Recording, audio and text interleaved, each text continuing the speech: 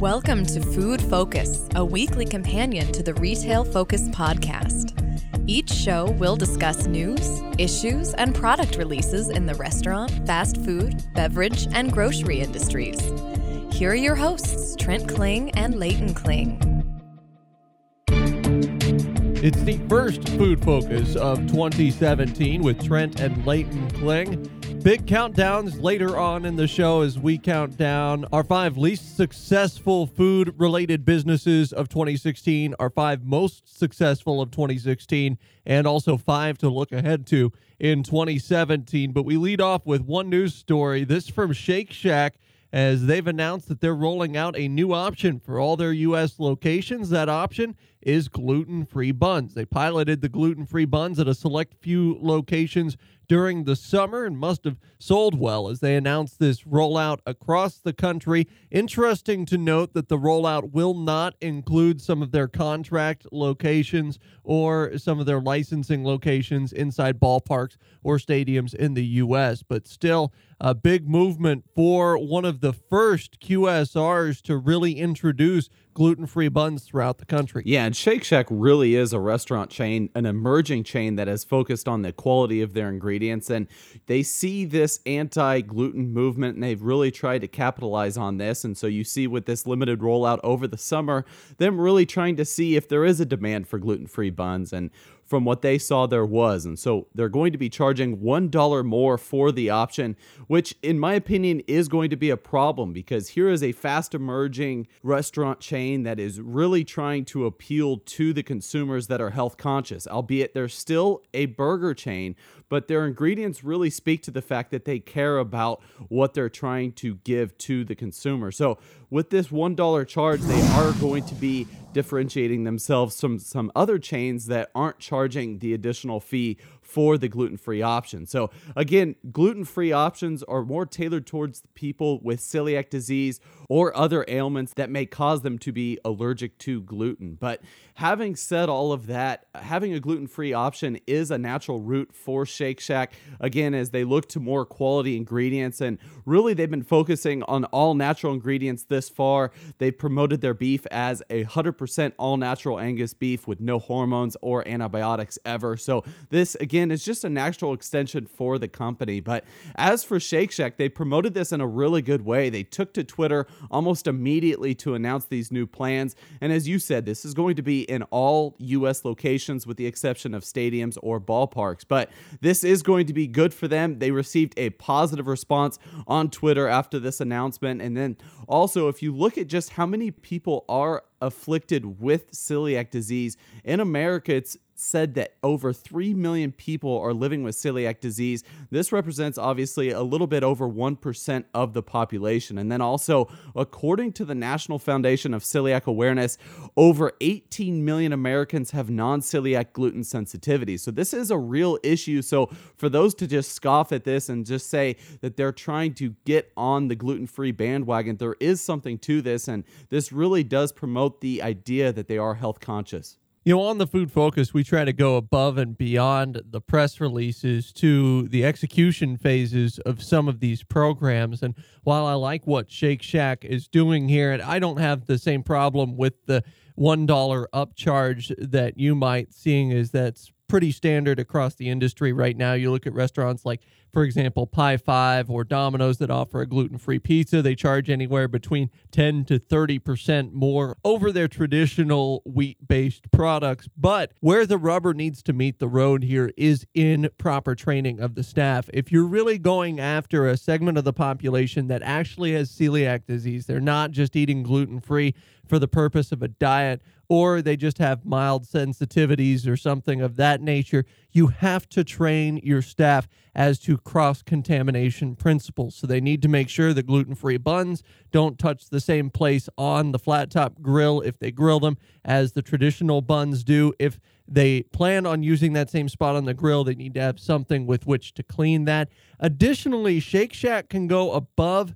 and beyond their outreach to those with celiac disease by having dedicated fryers. And to this point, I can't really find anything on whether or not they have dedicated fryers. They haven't gone out on their website and mention the fact that they have dedicated fryers. The reason dedicated fryers are important for people with celiac disease is if you have a fryer, let's say at Wendy's, that's used for the breading on the chicken nuggets or the chicken nuggets themselves, as well as French fries, there's going to be cross-contamination possibilities there if you dunk a bunch of wheat or gluten-covered chicken nuggets into that fryer. Of course, that gluten or the gluten particles will come in contact with the French fries and be a real issue for those with actual legitimate celiac disease. The same thing is true here of Shake Shack. If they're really looking at reaching out towards this population, one of the best things they can do is bring in a dedicated fryer, or say at every location there is one fryer. It is used only for French fries. And that way you can serve those with celiac disease or with severe gluten sensitivities or with Crohn's disease, that type of thing, without having to worry about the possibility of cross-contamination. So a great program. They're one of the first to have done this. You look at other QSRs, even the likes of Five Guys, for example, they still don't have this in place. Subway has gluten-free buns or gluten-free bread at some of their locations, but not all franchisees have it. Even Pizza Hut is struggling with the nationwide rollout of a gluten-free crust for pizza. And you look at pizza, they're really the one sector of the QSR industry that's been able to implement gluten-free crusts on a lot of their offerings and do so with a fairly high rate of success and a low rate of cross-contamination. So there are a lot of dynamics here, and I'm sure Shake Shack is aware of all of these, but that's why I say it's probably going to be important on an execution level to make sure their staff are trained in every single one of their restaurants. Not only certain ones or not only certain areas are trained up. You have to make sure all your staff are trained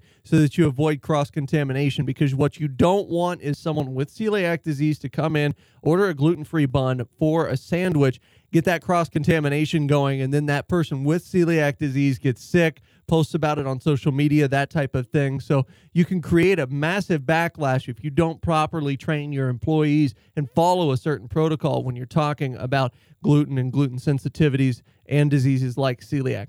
Since this is sort of a special edition of the podcast, sort of a year in review, we will be looking at Shake Shack shares as they've remained flat over the 52-week time horizon. Shares are currently trading for the company around $36 a share as the company approaches its 2-year IPO anniversary. So the company went public in January of about 2015, and shares had quickly spiked in the first quarter in 2015 to all-time highs of around $93 a share. And this actually valued the company at an exorbitant $3 billion. The company was founded in 2004 as a food cart in New York City, but it remains unclear right now as the company has faced a lot of competitive pressures where they're going to be going from here. We did announce that they have increased their growth plans for 2017, but they did not make our list for the most successful restaurants in 2016. Yeah, so far their growth plans have been pedestrian at best, and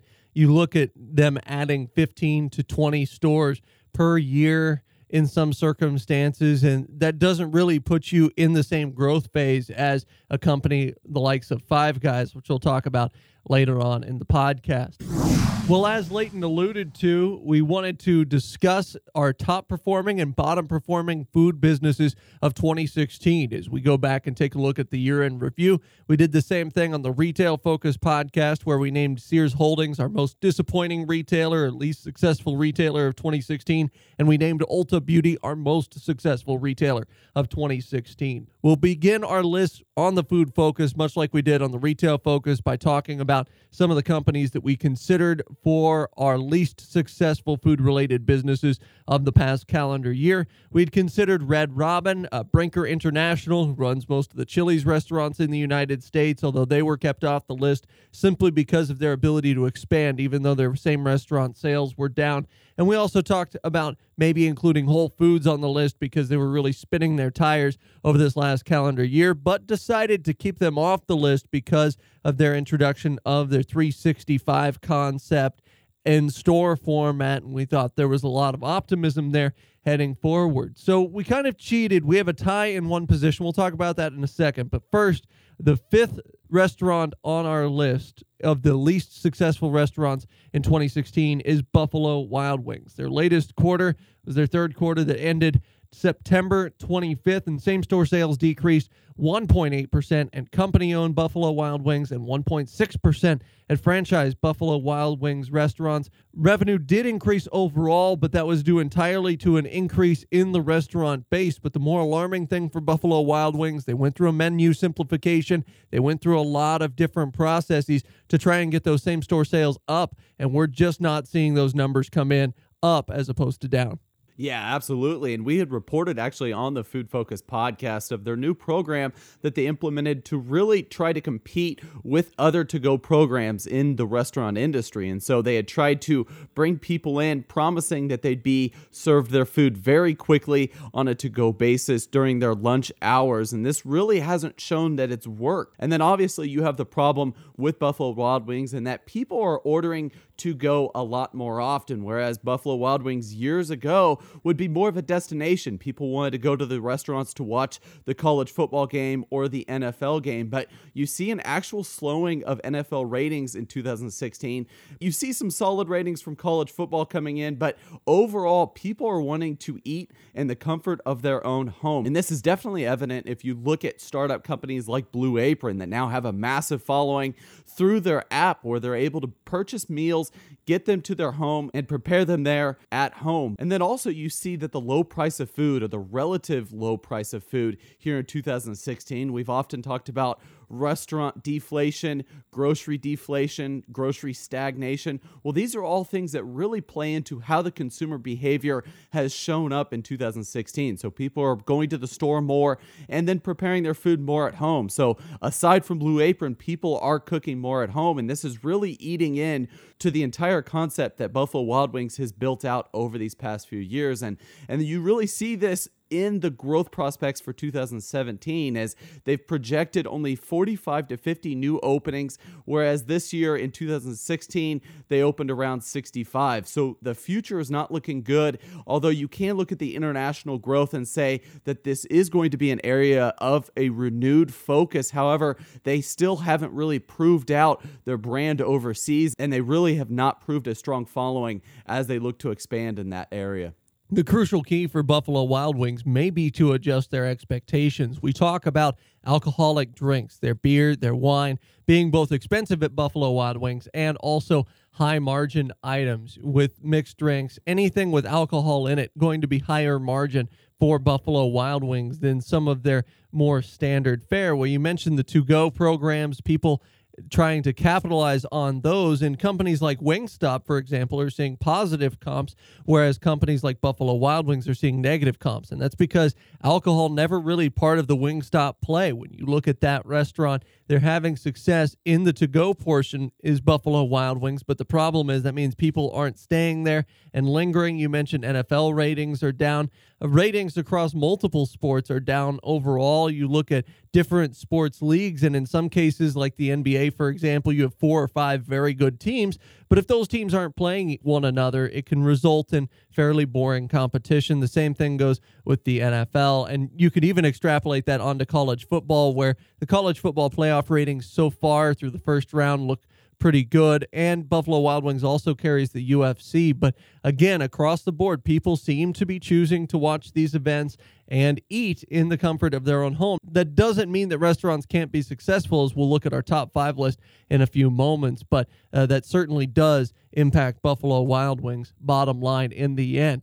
A company that partners with Buffalo Wild Wings sits at number 4 on our list, and this is the Boston Beer Company. So the maker of Samuel Adams, the share price down this year. The share price has really taken a hit this year. If you look at the current price, around $169 a share. 52 weeks ago, the share price of Boston Beer was around $202 a share. So this represents the fact that the shares are considerably down this year, but then also if you extend that time frame out to about 2 years, you see that the shares are down about 48% from their all-time high. And so they have a lot to be thinking about as a company as they are seeing increased competition. We talk a lot about the increased competition here domestically with a lot of new beer offerings. And this is something that they've really been trying to compete against, but the price point is really something that's been hindering them. You've seen the craft beer market develop certainly over the last 5 to 10 years, and part of this is because of the popularity of Sam Adams. Boston Beer Company was one of the first to promote brand extensions. You look at them on the East Coast, you look at New Belgium in the middle states or the Rocky states, and then you look at beers like Sierra Nevada, which we talked about months ago on the Food Focus podcast, and also Anchor, as being brands that really help to promote the craft beer movement. The problem is they promoted the craft beer movement to the point where it's become so popular that people no longer go to Sam Adams beers. You talk about Sam Adams in much the same way, your traditional Boston lager, that is, in much the same way as one would talk about a sweet white wine. Oftentimes it's said of wine drinkers that they will start out with sweet whites and they always end up moving to dry reds in the end. However, in the case of Samuel Adams Boston Lager, a lot of craft beer drinkers will start out with Boston Lager or Blue Moon, which is brewed by Molson Coors or some other similar product, and then move to more niche craft beers as they hone their taste, and they'll look for more local products. And I think this is becoming more and more evident as you look at their bottom line. You look at net income for the company, you're seeing a massive decrease year over year. For the last fiscal quarter, we have information for. The Boston Beer Company saw net income of $2.48 per diluted share. This is a decrease of 37 cents over last year's same quarter, and you're looking at top-line revenue decreases as well of $39.7 million during this last quarter that we have information for. That's the fiscal 2016 third quarter. So you're seeing that borne out in sales numbers, but also in terms of consumers' taste. Now, credit to Boston Beer Company. They continue to try different things, and their Utopia line, for example, has been very popular among craft beer drinkers, but they're no longer moving their standard flagship beers like they once were. In the Boston Lager and other specialty beers like the Cherry Wheat just aren't as popular as they once were because so many more people are drinking craft beer, and they've moved on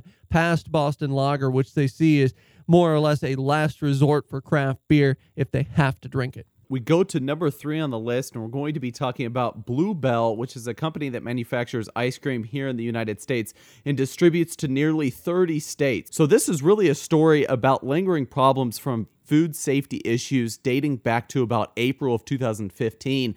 In 2015, they had some food issues with listeriosis, and this was a multi-state outbreak that actually shut down their production line for about 5 months. And so the CDC said in 2015 that consumers should not be eating anything recalled by Blue Bell for quite some time. And this really obviously hurt the company, as they are a privately held company, but having to then shut down their facilities and lay off a lot of workers really ended up hurting the company. They tried to rebound here early in 2016, and then you see as recently as in September, the company said that they had a batch of edible cookie dough and they had to recall it due to third-party supplier issues, the third party being Aspen Hills. They said that these products may contain listeria. So this added on to the already problematic production issues that they had in 2015. This really hurt the company, and this is why this is on our list here. You see that the Blue Bell had really tried to expand their production after the initial recall,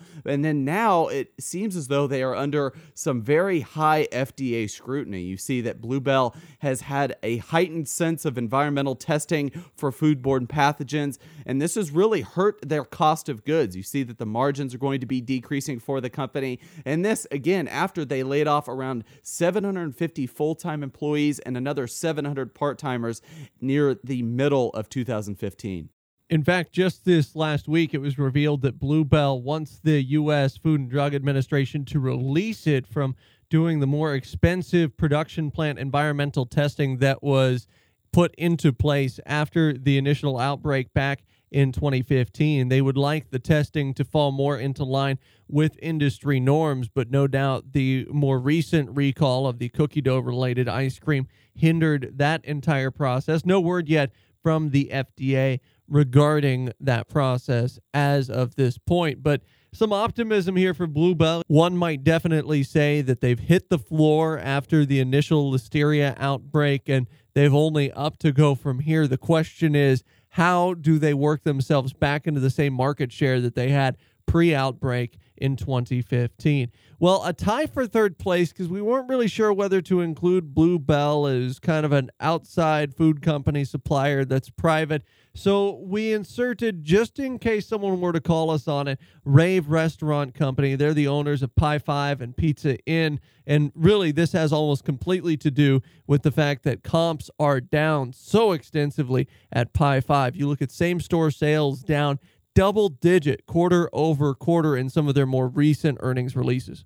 Yeah, absolutely. And then also, if you look at their stock price here for the Rave Restaurant Group, down 71% for the trailing 52-week period. The stock was trading around $7 a share at this time last year. The stock has now hit almost record lows here at $1.88 a share, representing a market cap of only $18 million for the company. And you know, Trent, this is a company that really was started out as a concept to compete with the likes of Chipotle, which we'll mention here a little bit later. But this was a made-to-order pizza, and really this was a franchise proposition. So they're presenting themselves to franchisees in domestic markets, saying that we have a lot of growth opportunity here. We talk a lot about the very large pizza QSR industry. Here in the United States, it's approaching $34 billion annually. And so they definitely saw an opportunity here to have people get what they wanted when they wanted in a short amount of time. And they've been able to execute well. However, the lack of quality of ingredients and the lack of branding has really brought this company down. And as you mentioned, you really see that in the comps. You're looking at quarter over quarter decreases. This is not good for a company that wants to present themselves as a profitable company with a bright future for future investors and franchisees. So this is going to be a tough 2017 and definitely a company we're going to be keeping a close eye on, again, as they are publicly traded. Their struggles have resulted in them announcing a planned rights offering that took place just before Christmas, where they're seeking $3 million in new funding. They did introduce a new online ordering platform and mobile app for Pie 5 rather than their Pizza Inn brand extension, but this seems a little late in coming considering how large Pie 5 had expanded to by the time they finally got their mobile app, which is one of the reasons, no doubt, why they saw comps decline in light of the fact that a lot of these other companies in the same market space, it's becoming suddenly very crowded as everyone wants to become the Chipotle of pizza, had their online apps in place prior to Rave. We move up to number 2 on our list, and it's a company that'll probably show up at number 1 on a lot of other lists, Chipotle. Most of their struggles were caused by, again, a foodborne illness outbreak. So they have things in common with Blue Bell, who was also on that list. They lost a number of customers during the end of 2015 and the first quarter of 2016, and despite a number of different promotions, they were unable to bounce back. But I think you and I see optimism in years ahead. Just their 2016 wasn't up to expectations. They didn't bounce back as quickly as some thought. A lot of analysts to begin 2016 were saying that it was going to be a very pivotal year for Chipotle. It was either a make or break year as far as the improvements in food safety and the improvements in getting store traffic back up to previously record high levels. But they ended up failing to execute in a multitude of ways. Here we see for their last quarter, their third quarter ended September 30th, revenue decreased 14.8% to only $1 billion. And then comparable restaurant transactions decreased 15.2%, and comparable restaurant sales decreased 21.9%. And so you see this as it pertains to the future in 2017. It's going to be good for the company in that they're going to be going up against easier levels here from these 2016 comps. But overall, you see that the thing that differentiated Chipotle the most has taken the biggest hit in 2016. Again, referring to this latest quarter, this third quarter 2016, restaurant level operating margin was only 14.1%, a decrease of 28.3%. And I say this is a differentiator for the company, or at least it was, because Chipotle has focused time and time again on the quality of their ingredients and the sourcing. They have a lot of local sourcing that happens, and they're really focused again on just the high quality and the manner in which they produce these ingredients for their customer. And it was quite surprising to a lot of analysts leading up to 2016 how they were able to keep these massively high margins despite being focused on the quality of their food. So you see that this has really taken a hit, because of the implementation of all of the marketing programs to get people to come back into their stores. We talk about the Chiptopia revenue having been fairly good, but really eating into the margins because of all of the free food that they were giving away. They also gave away a lot of buy one, get one coupons to loyal customers, and through a lot of marketing campaigns via magazines and newspapers. So this is something that the company will have to be changing in order to keep the level of operating margin up going forward. But this is to say that the company is still profitable, even though they burned through a lot of cash throughout 2016, throughout all of these marketing campaigns. They still did produce some net income over the last quarter, but the stock has failed to bounce back from its long-time highs in 2015. And Bill Ackman's hedge fund Pershing Square has said to take a 9.9% stake in hopes to turn this company around. When you kind of touched on one of the issues with this happening to Chipotle and the way it did is their margins had always been a little bit slimmer than most restaurants because they were so focused on the quality of ingredients. And when their customer base overall shrank and same-store sales went down for the company, that really started to eat into those margins that were a little bit slimmer than your traditional restaurant overall. But I think you and I both expect them to show maybe even positive comps beginning as soon as next quarter.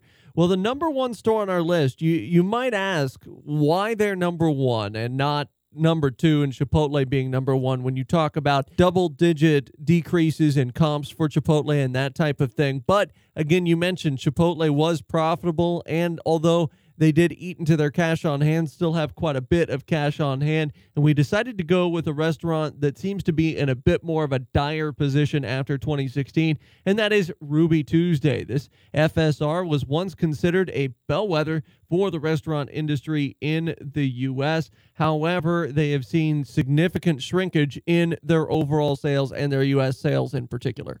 Yeah, absolutely. And you see here in August of 2016, the restaurant chain announced they would be closing a whopping 95 underperforming locations. And this is something we went in depth through the Food Focus podcast earlier this year, but this represented 13% of their overall store count. And the company said that these were underperforming locations, and they assured shareholders and analysts that these were the most underperforming locations of their store count. But at the time, the company had around 724 locations. And so now you see that having this lesser amount of locations, they're going to see 2017 decline in overall revenue. But before they took off all of these locations, these 95 locations in September, total revenue had already declined for the company in the latest quarter, their first fiscal quarter 2017, by 8.2% to $256 million. So this was really a big hit for the company that had already seen same-store sales decline around 2 to 3%. And so you're seeing and comparing other restaurants in this space and saying that good numbers right now are in the positive 2 to 3% range. And they are really mirroring this with the decline in same-store sales. But again, if you were to compare for the first quarter 2016, that represents the prior year of 2015 sales, they actually had a 0.6% increase. However, pre-closure and impairment expenses were already $30.2 million in this quarter, and this was actually before they had finished closing the 95 restaurants previously mentioned.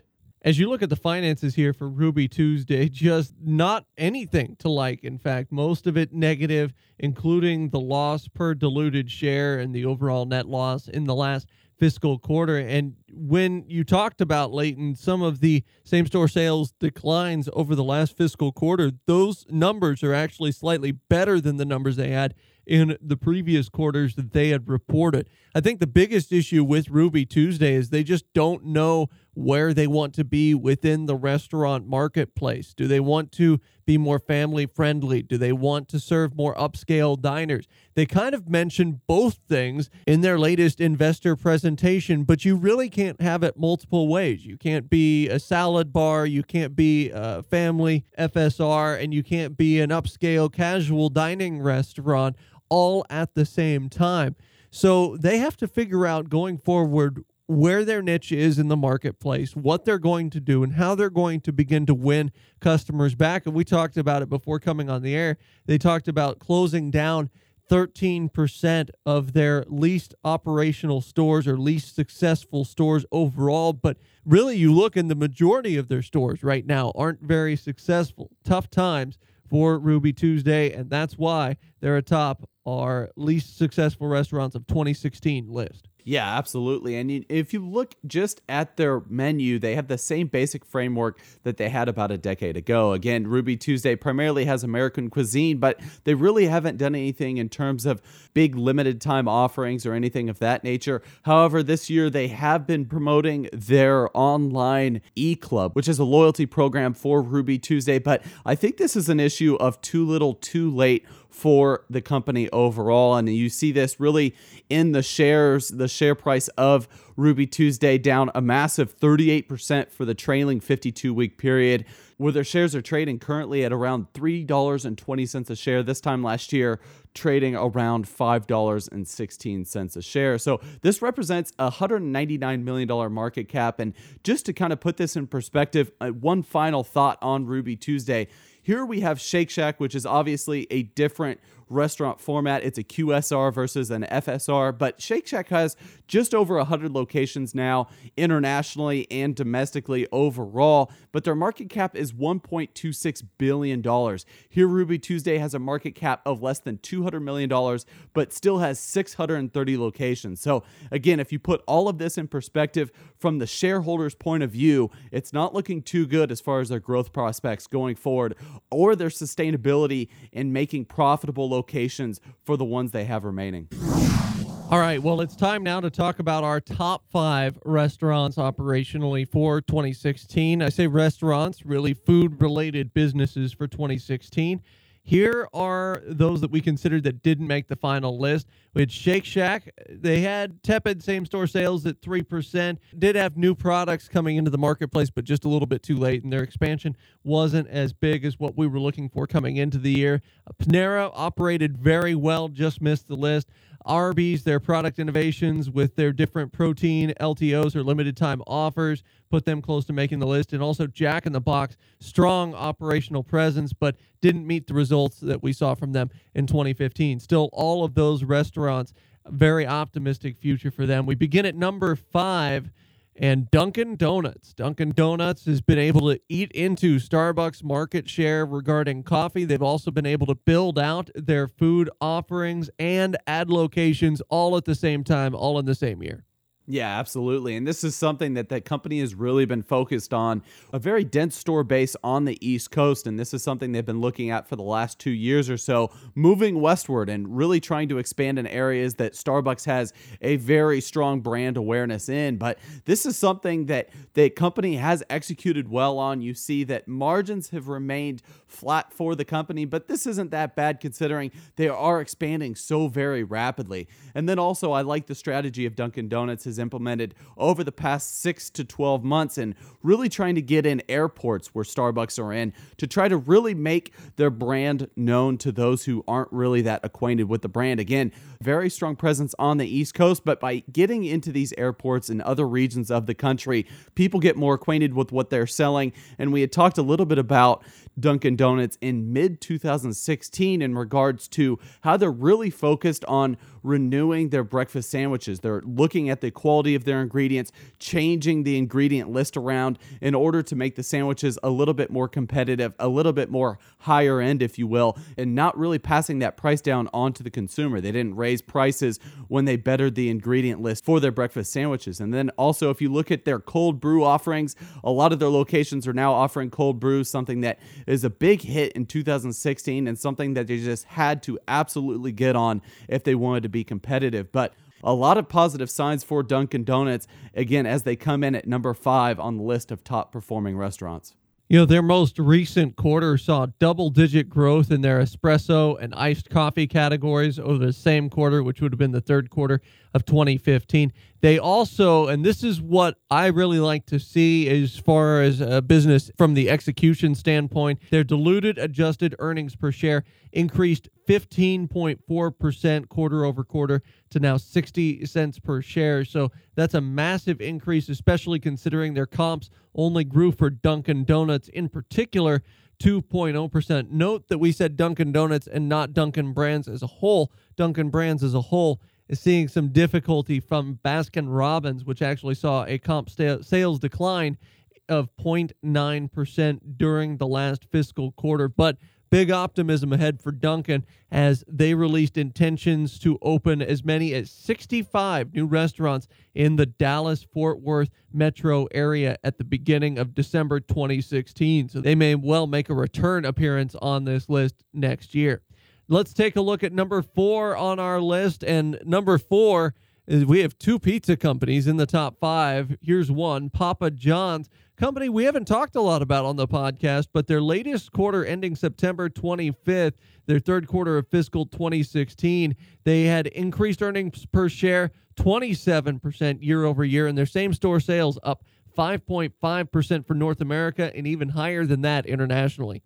Yeah, absolutely. And this really was a banner year for Papa John's. You alluded to the fact that this isn't a company that we talked about too much for the Food Focus podcast, but this is a company that definitely performed well and beat a lot of analysts' expectations for the year as a whole. So for this last quarter, as you mentioned, they increased earnings per share by 27% year over year. Same-store sales increased 5.5% for North American units, which is something that we're more focused on than international units, although they executed very well on the international level as well, seeing same-store sales come in at a positive 7.6%. For this latest quarter, they had 36 net new openings, which was actually within guidance, and they increased full-year earnings per share guidance. Along with that, they saw an overall revenue increase, and this is encompassing licensing revenues and other revenues coming in. But 8.5% increase is what they saw for the quarter, bringing revenues up to $422.4 million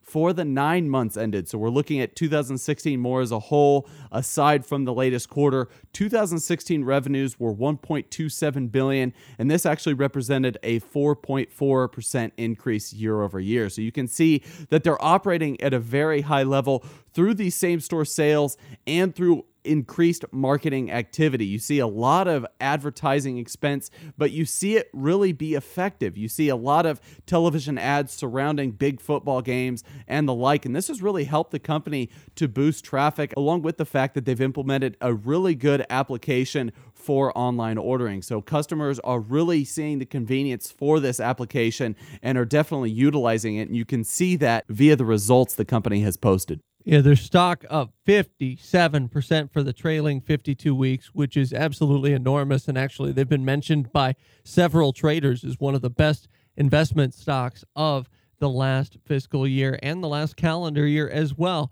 Number 3 on our list is a competitor with number 5 on our previous list. You'll remember that Buffalo Wild Wings was number 5 on our least successful list. Number 3 on our most successful list is Wingstop. They have an historically high earnings per share growth rate of 26.7%.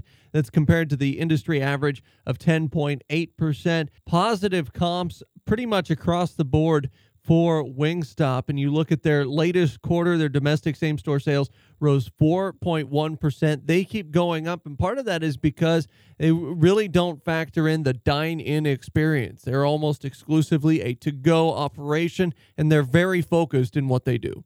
Absolutely, and it's really been proven out, their streamlined concept, and it's really made an easy transition for franchise operators to come aboard. And so if you look at the long-term prospects for this company due to the ease of franchise growth, the CEO, Charlie Morrison, sees long-term sustainable restaurant base in the United States being around 2,500 restaurants. So that's a massive increase from where they're at now, currently around 650 locations. Granted, this year they've already increased the amount of locations by about 150. So you see a company that's been operating at a very high level. And what's interesting to me is I went on their franchise website. They're extremely transparent in where they see growth opportunities from here. So they've already listed certain markets where if you are interested in joining the partnership, the franchising team, if you will, they have already outlined some areas within certain states that they see opportunities. And for those states that they don't, they're are either too penetrated with Wingstop locations already, or they're just simply not ready to expand in that certain region. So we need to keep in mind that their growth, their very large amount of growth, has been very responsible. And this is coming from a restaurant operator that has been around for over 20 years. One of the more amazing things about Wingstop and what they've done in the last calendar year is you've seen this earnings per share growth rate be historically high for Wingstop as a whole. Yet at the same time, margins shouldn't be that high for a company that relies on the chicken wing, as for many restaurants, its highest input cost. Buffalo Wild Wings mentioned that because of the sheer amount of companies selling wings right now in the United States, that costs of wings have gone up astronomically. Yet Wingstop is still able to cook up good margins for their shareholders, and they're able to execute in their 650 locations. We talk about that 4% comps growth, but also top-line revenue growth system-wide of 14% during the last fiscal quarter. So you don't see anything to not like from Wingstop. And as you mentioned, franchising is very accessible for them. It costs about $300,000 all the way up to about $900,000 to open a Wingstop restaurant. But they mentioned their initial investment payback is a much quicker rate than a lot of restaurants in that same field.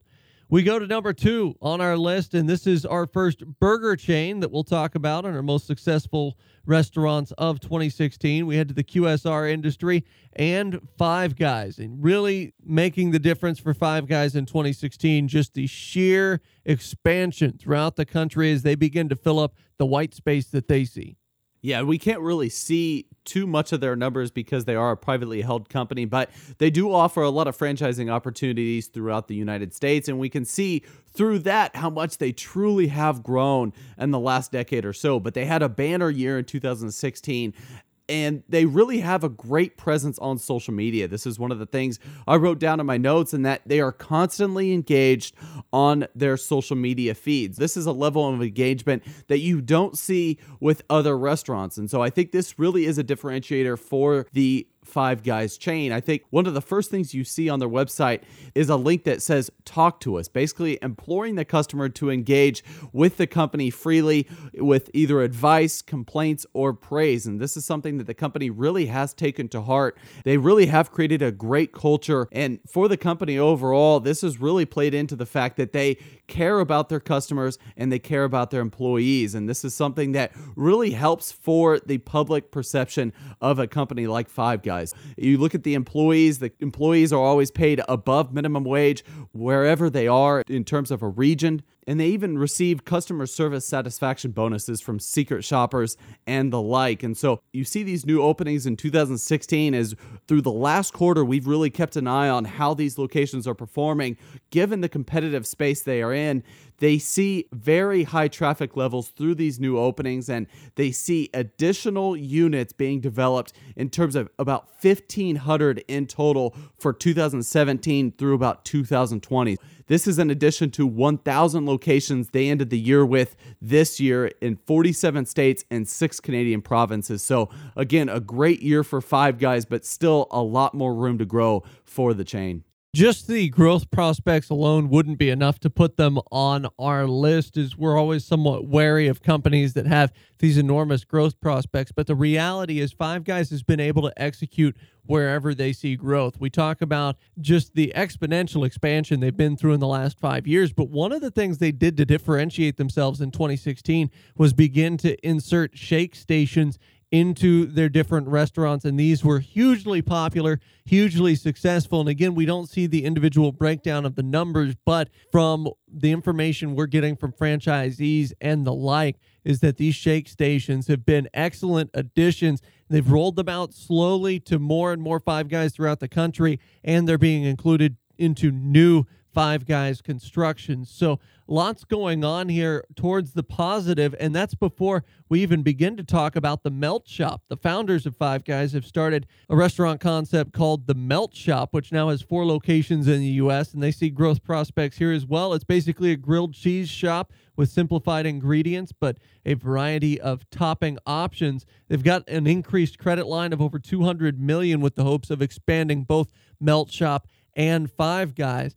And we haven't talked about their online presence yet. They were one of the first QSRs in the U.S. to introduce an online presence, to introduce a phone app, and customers continue to love both of those as the app and the website have grown along with Five Guys.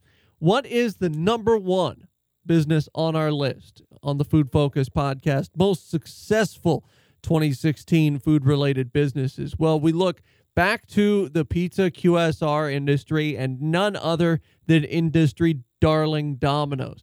Domino's, just like Five Guys, which we talked about moments ago, they have embraced technology. They've embraced a complete rebrand across their franchise. And from about 5 years ago to today, it's a completely different company to the point where they're seeing same-store sales growth in the double digits some quarters. And that's on top of same-store sales growth that was already in the double digits last fiscal quarters. For Domino's latest quarter, revenues were up 16% to $522 million. You can see through the previously stated company, through Papa John's, this is an increase over what they've been able to produce. You see domestic same-store sales for Domino's grew 13% in this latest quarter. And as you mentioned, this was up against a double-digit comp of 10.5%. So not only are they executing year over year, but they're also executing on a sequential basis. This represented the 22nd consecutive quarter of positive sales for their U.S. business. So this is a company that was without a doubt going to be our number one pick for the top restaurant of 2016. You see the international division also posting extremely strong results with quarterly same-store sales growth of 6.6%. This is going to be an industry that is growing internationally. We talk about pizza QSR, again, achieving a $34 billion market opportunity in the United States. The international growth marked the 91st consecutive quarter with international positive same-store sales growth. And then you see how the company has really grown their presence. They have over 13,252 units as of September this year. This is a global number. But you see how the company has expanded. Just in the third quarter, they increased their store count by over 1,100 stores. So this is a company that is not only just massively growing, but this is a company that is growing in a positive, profitable way. Earnings per share for the company in the latest quarter was 96 cents. This was up 43.3% for the prior year. So again, we talk about execution, we talk about profitability, and this is a company that's able to do both year after year after year, and this is probably the best year 2016 is for Domino's. Anytime you mention expansion of 1,100 stores in a calendar year, that's pretty amazing. We talk about Five Guys just having 1,100 locations, and we talk about how well they're executing, but really that's even magnified for Domino's, and they still have a great price-to-earnings ratio, at least one that eyes future growth of 39.6. They have a $7.8 billion market cap, and shares of Domino's up 45% for the year. So executing well on all fronts. Now, we usually finish off Food Focus by talking about something that Leighton and I each ate that's new to the world of food over the last few weeks, but we're going to finish off today in the same way we actually finish off Retail Focus by looking ahead at some of the businesses that we're looking forward to in 2017. We see 2017 perhaps as a make or break year for them. We considered for this list Yum Brands after selling off their China branch in particular and how that goes for them. Freddy's, especially after the death of their co-founder recently, and Dine Equity, who's shown positive growth rates in terms of restaurants, but they have two restaurants in Applebee's and IHOP that are competing in a very tough field right now, as we saw in our first list of the 5 least successful restaurants and food businesses of 2016. But Leighton, why don't you really quickly go through our top 5 businesses to watch for this next calendar year? Yeah, so number 5 on the list was Wendy's, which, they've been implementing a lot of limited time offerings for 2016, which a lot of other restaurant operators in the space are doing, but they keep on refurbishing restaurants, and this is something that they've been needing to do for quite some time. They still have a very large store base that still needs to be looked at as far as refurnishing and trying to get their stores up to date with some of the new hardware they've put in the back for the cooks and the like. And then number 4 on the list, Bojangles, which again is not a company we talk a lot about on the Food Focus podcast, but there is a lot of hype surrounding this brand, and they've created such a strong brand following through social media and the like. But this is a chain, again, that is up against a lot of competition. We talk about a lot of chicken QSRs that are competing in a very tight space, and 2017 is going to be no different for Bojangles. Yeah, we have Starbucks in at number 3, if only because we were anxious to see how they implement and execute on their Starbucks Reserve concept, and also how they eye growth in China. Additionally, Starbucks having some supply chain issues this last calendar year. So how do they deal with those? And can they fix their cold brew problem? We talked about stores oftentimes running out of cold brew before the afternoon, considering they see massive growth potential in that area. Our number 2 on our list, Shake Shack, we talked about at the beginning of the show, slow growth, but could potentially start to increase plans in calendar year 2017. And then our number 1 food-related business to watch is actually a convenience store in Quick Trip. They're beginning to roll out non-gas locations, and they've got grand plans for their QT kitchen concepts that have done very well in their convenience stores and gas stations they have already. So Quick Trip potentially eyeing growth, substantial growth in 2017. And they are up against major competition from the likes of 7-Eleven, who had just announced a couple months ago they plan on doubling their store count in the United States. And then you see a lot of acquisition and merger activity within the convenience store space, as a lot of people are seeing this as a high margin area that really caters to those that are very concerned about convenience. They want some quick snacks. They want to be in and out. And with Quick Trip coming in with the store within a store concept, you mentioned with QT Kitchen, this is going to be an interesting year for 2017, not only for Quick Trip, but for convenience stores overall. Throw out a couple more businesses that we talked about. Raising Cane's Chicken. Same situation as Bojangles, as Raising Cane's continues to expand northward. And also, you notice we didn't really talk a lot about grocery stores. Most grocery stores were even across the board, other than we mentioned Whole Foods at the top of the show, simply because of grocery deflation and stagnation in pricing. But if we had to pick one supermarket to watch during this next calendar year, it might be Sprouts Farmers Market, as they have 38 straight quarters of same-store sales growth. Well, that'll do it for us on the Food Focus podcast. For Leighton, I'm Trent. Make sure and subscribe on iTunes, Stitcher, and any other podcast listening service, including Podbean. And check us out on Twitter at The Food Focus. We'll be back with Retail Focus later this week. This has been the Food Focus podcast. As always, we may have a position in or against companies we discuss on the podcast. Do not invest in stocks solely on the input of the podcast hosts. For more information or for past podcast episodes, visit us online at retailfocuspodcast.com. Also, follow us on Twitter at The Food Focus for news in the restaurant, fast food, beverage, and grocery industries.